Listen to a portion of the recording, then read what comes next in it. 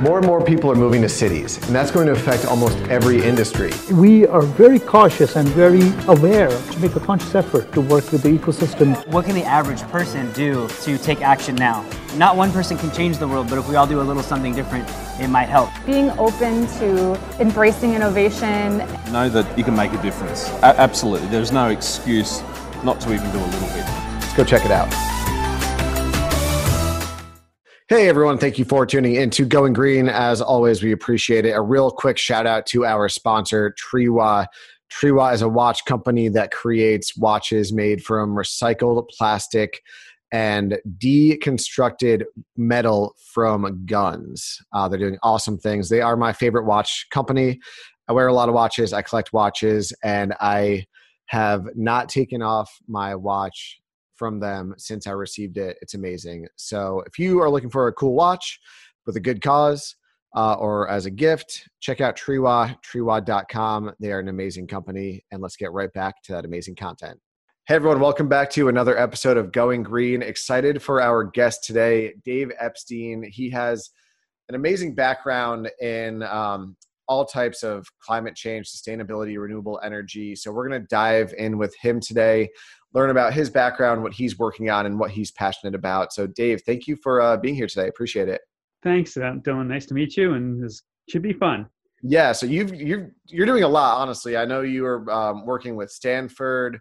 You're an investor. You're a coach. You started and run companies. So tell us a little bit about your background and where your passion comes from when it comes to sustainability. Yeah, sure. That's great. So I'm an engineer by training, actually. So an electrical engineer. I used to design computers a million years ago and such, and got into small companies, larger companies, then came out to Silicon Valley, was probably now in 6 or 7 startup companies, an entrepreneur, as a founder, as a CEO, as an executive, all different kinds of roles. In technologies. And in 2001, I joined a venture capital firm investing in technologies, as you might expect. And after about 2002 or 3, when we went through a crisis and a dot bust, if you will, and people stopped investing in high technology kinds of things, I started looking at clean tech. And the idea of, instead of investing in things that use electricity and power, how about on the supply electricity and power from the green side of things? So that's kind of, as a VC, I started getting very interested in it, starting investing in solar and LEDs and things that would be in the clean area. And since then, I stayed as a VC for a while until the 2008 crisis, when nobody invested in anything. And then moved on into doing some coaching of some companies. I moved out to Sweden and ran the solar company for a couple of years in a very high technology research kind of moving into development area of solar. And I also teach in business schools. I teach at University of San Francisco and such in entrepreneurship. And as you mentioned, I was a fellow over at Stanford University studying ethics, but ethics of both business and social and environmental ethics, because I really did feel like this is the place where we need to kind of fix our world into focusing on ethical issues, including those of environmental and social issues. So. And that's what I continue to do right now. Man, that's amazing. That is honestly the career path that I'm fascinated by, and something that I want to pursue too, both just in the entrepreneurship, the investor side, working, as the business owners, executives, advising people. What has been, you've done so much. What has been, in your opinion, some of the more prouder moments that you've experienced throughout your career? Oh boy, there's a lot of them, as you might guess. When you're in venture capital and you're in advising, you see a lot of great companies that come and go, and some of them. So I think that I guess my most proud moments are really not so much the big exits that you have where all of a sudden you get an IPO and you have lots of money and that kind of stuff. That's all great and good and fun and such. But really my more proud moments are the starting of the companies. Really, it's of encouraging students to go out and do something, and then getting these entrepreneurs to actually focus on a big problem and solve something that is going to change the world in a better way. And so I really am proud of companies that start, and I don't actually, yes, it's great if they're successful, but successful, in my opinion, is doing something you love, advancing the state of the art. Whether the company itself is successful or not is not as important as actually doing things that will either be successful on its own or be something that somebody else can take to market and to increase the efficiencies or the livelihoods of everyone in the business. So it's a little different than picking about, so proud that Tesla went public. Okay, that's great and everything like that. But it's more, in that case, it's more that electric cars have become more of a norm than as a weird company that started out by Elon Musk somewhere. It's less important about the personality and about that than about what has actually transpired since that actually was created. So. Yeah, I could not agree more. I mean, as an entrepreneur myself, not to toot my own horn or your horn, but I do think, people who take the risk of starting their own businesses, especially in something like clean tech or renewable energy, it takes, a lot of, you got to be pretty bold, and you really have to kind of put yourself out there. And some businesses succeed. I've started other businesses that failed miserably, but honestly, like you mentioned, it's not about, obviously it's great to succeed, but even from the failures that I've had from my businesses that didn't, go anywhere, I learned a lot, and with every failure I learned, and I ultimately applied it to my next goal, my next vision, my next business. And that's when you see, those little losses turn into little wins, and the little wins turn into bigger and bigger wins. So that's cool to hear. What's sort of one piece of advice that you could give to someone who maybe is on sort of the brink? They have an idea, they want to start an idea, or they want to start a business, but they don't really know what that sort of first step to take is. Like, what direction would you point them in? Well, so in self-serving a little bit, go start taking courses, first of all, in entrepreneurship. I mean, my feeling is when you're ready to start a company, do a lot of reading about what it takes to start a company. There's some people who say, oh, you don't need to go to school, you just need to start something. So this is why I say it's a little self-serving, because I teach. But I'll tell you that as an investor, and I've invested in many, many companies, I look for people who actually have a plan on where they're going. And so the best thing to do is to sit down and write down what it is that you want to do. Write down what it is, the assumptions that you're making, and then start testing those assumptions. So the idea of writing a business plan is an important thing to do. I know that everybody wants to take shortcuts, and there are some ways of doing that is more of these business plan canvases, which is kind of a way of modern looking at it. And those are great. You sit down and you can plan out, okay, these are my customers, these are the people that I'm trying to serve, this is the kind of market I'm going into, these are my competitors, this is what kind of supply chain that I need, here's how much money I might need to do that. All those things are good hints to begin to write down, how do you do each one of those things? So it's really a planning mechanism. It's go read a couple books, go take a couple courses on business planning, and then start doing it. One of the biggest things that we all recommend is talk to people. So it's wonderful me talking to you, because I really enjoy learning about new ideas and new ways of doing things. You're starting it. You've been running a business for a while, but you meet a lot of startup people, you meet a lot of entrepreneurs and CEOs. I can learn something from you. I can ask you specific questions. So the idea is go out and talk to people that might be able to give you some insight, not to ask them for anything more than just sit down and talk to me, have a cup of coffee with me, tell me what it is you want to know. Tell me what it is, and everyone who's been in the business started somewhere, and they love to help people. They don't ask me for a job, but ask me, how do I get started with something? Or ask me, what do you know about solar? What do you know about water conservation? What do you know about efficiency? What do you think is the most important things to do? That's the advice that I give is get out, talk, and then do a number of business plans and figure out which way to go. And then once you land on one, then just do it. Yeah. Don't worry about succeeding or failing. Just do it. No, that's honestly perfect advice. Honestly, like I wish I kind of heard that from 3-4 years ago, because one, nowadays there's so much information available. Whether it's a book you can buy and have at your doorstep the next day for $15-$20, online courses that you can take at your own time when you're free.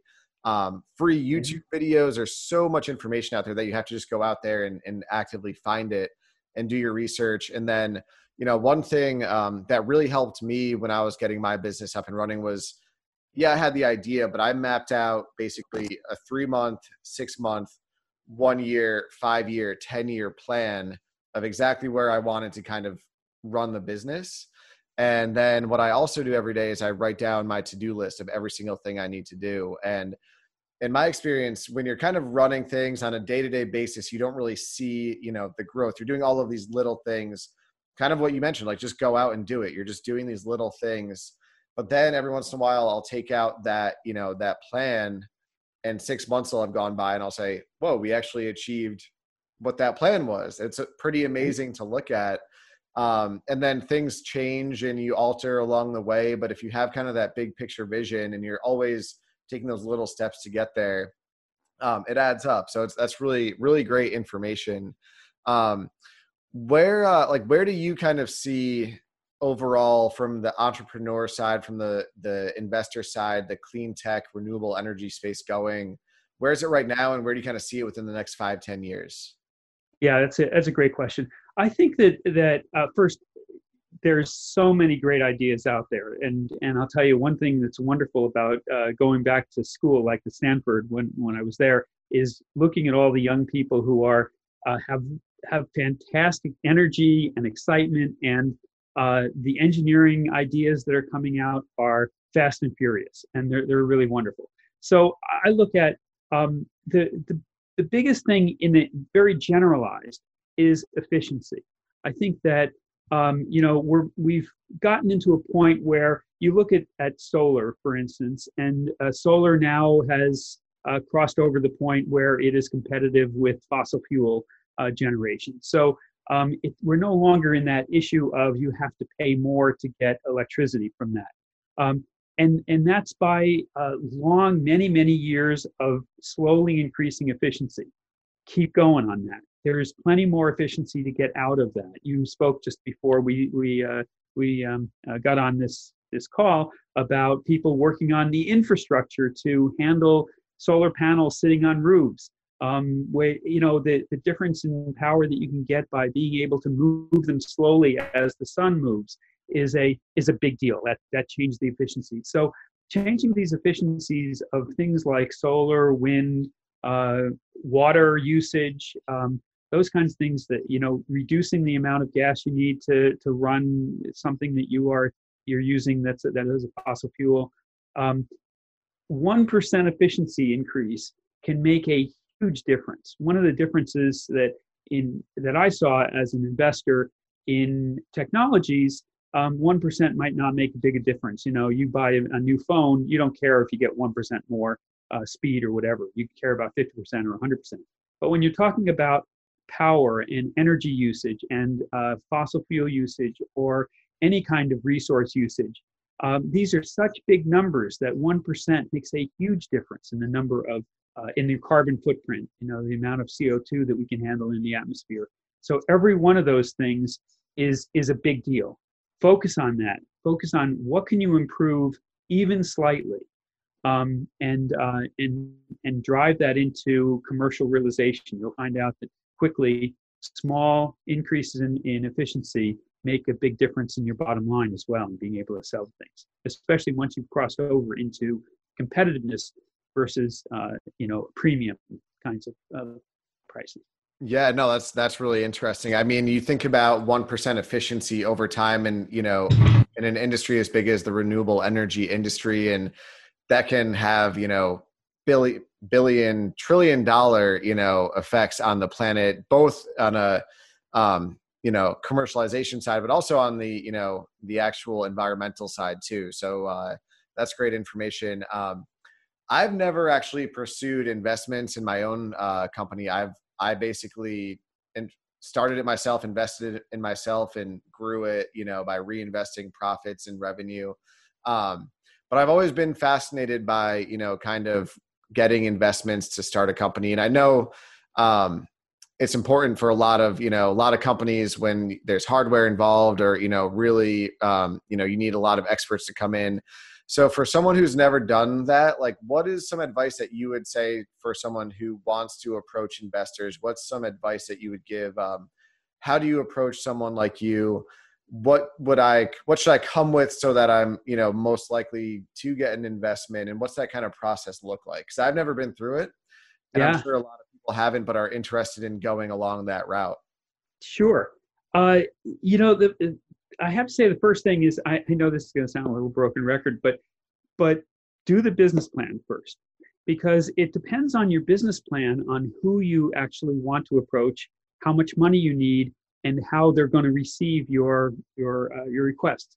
I get a lot of incoming unsolicited email that says, "Hey, I got a great idea. It's this. What do you think about it?" And it's like, well, you didn't tell me anything about it other than it's a great idea. There's, as I said, there's a million ideas out there, but turning them into a business is a whole different thing.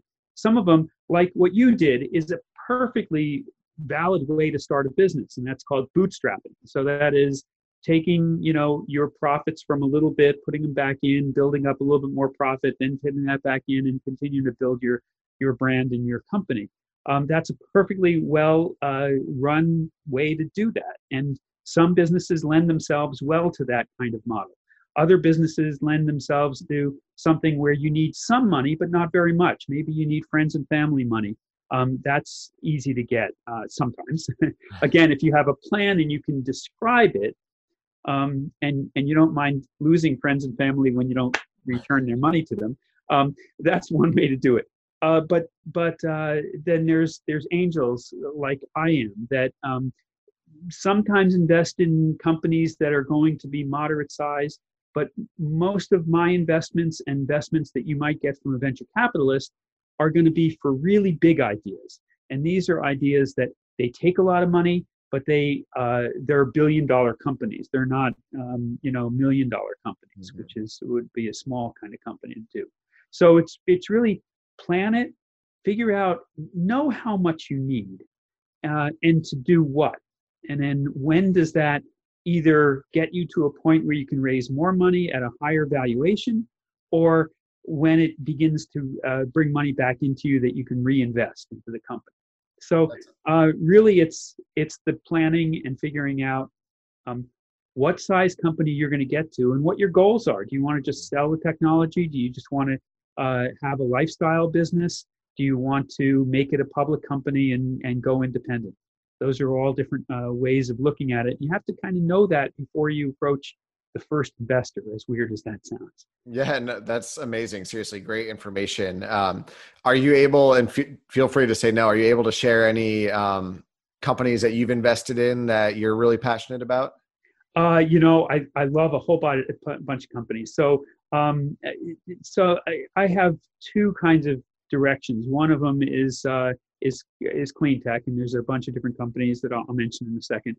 And the other side is for health and for medical devices and things that are going to make us more healthy. So what I want to say while I'm on that, just quickly, is that environmental investment is more than just technologies that are going to improve certain kinds of efficiencies that I was mentioning before.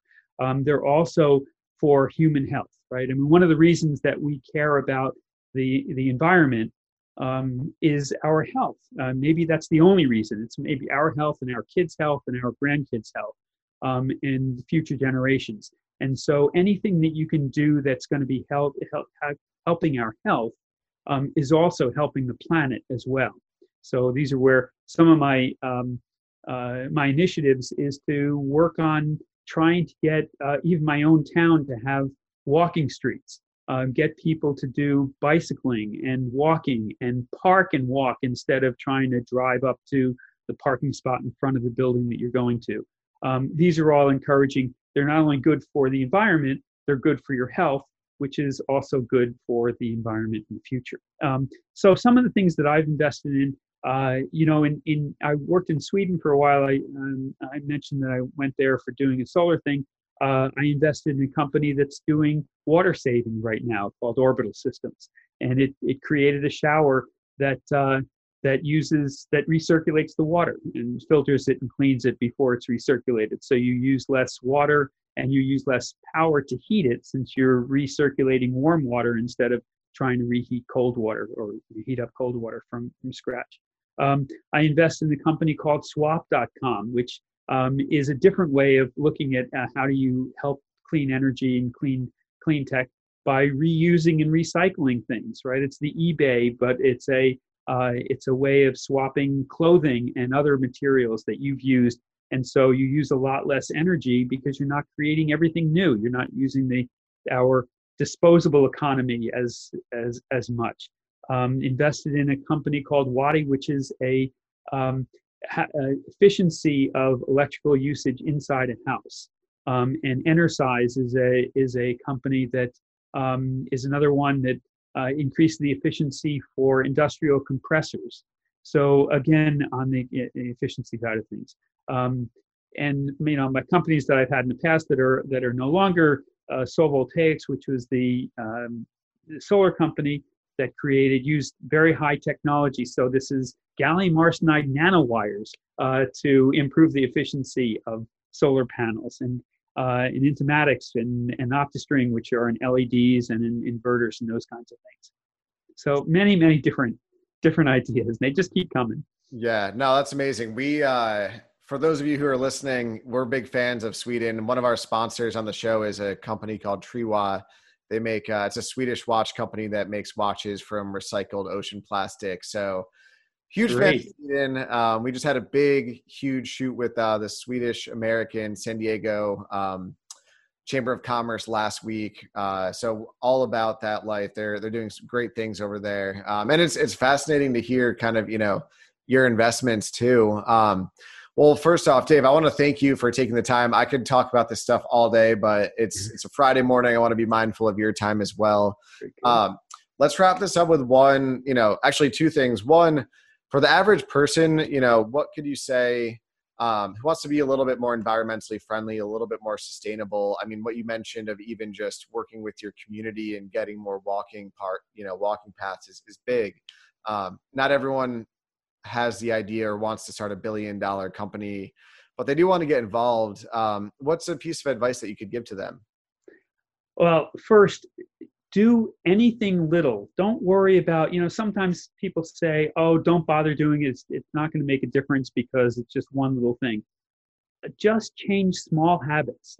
As we said, walk a little bit more to the grocery store or to the local store instead of driving. Bicycle. You can get a bicycle with a basket in front of it. I know it might look dorky, but you know what? Put a backpack on and carry your stuff. Those things make a really big difference, not only in the fuel that you're not using, but also in your health, which is going to be better for the environment because you're not going to use all the resources that you would be using if you're getting heavier or you have other medical problems. So those are the kinds of things. I happen to have, I'm ashamed, but I don't have a choice right now. I have gas heat right in my house. So instead, yesterday I bought a little electric heater for the room that I'm using right now. And so I don't have to heat up the house. These little things, when done on a massive scale, make a very, very large difference. So just do little things. And as you said, I really like the idea of getting involved in the community. Try to make a difference in making someplace in your town more accessible to bicycles and walking. That's great information. And, you touched on two things that I think are really important. One is not everybody's perfect. Not everybody can afford to drive an electric vehicle at the moment or install solar panels, but little things, that you're capable of doing go a long way. And then, as you mentioned, when everybody does those little things on a massive scale, it really adds up. So great stuff.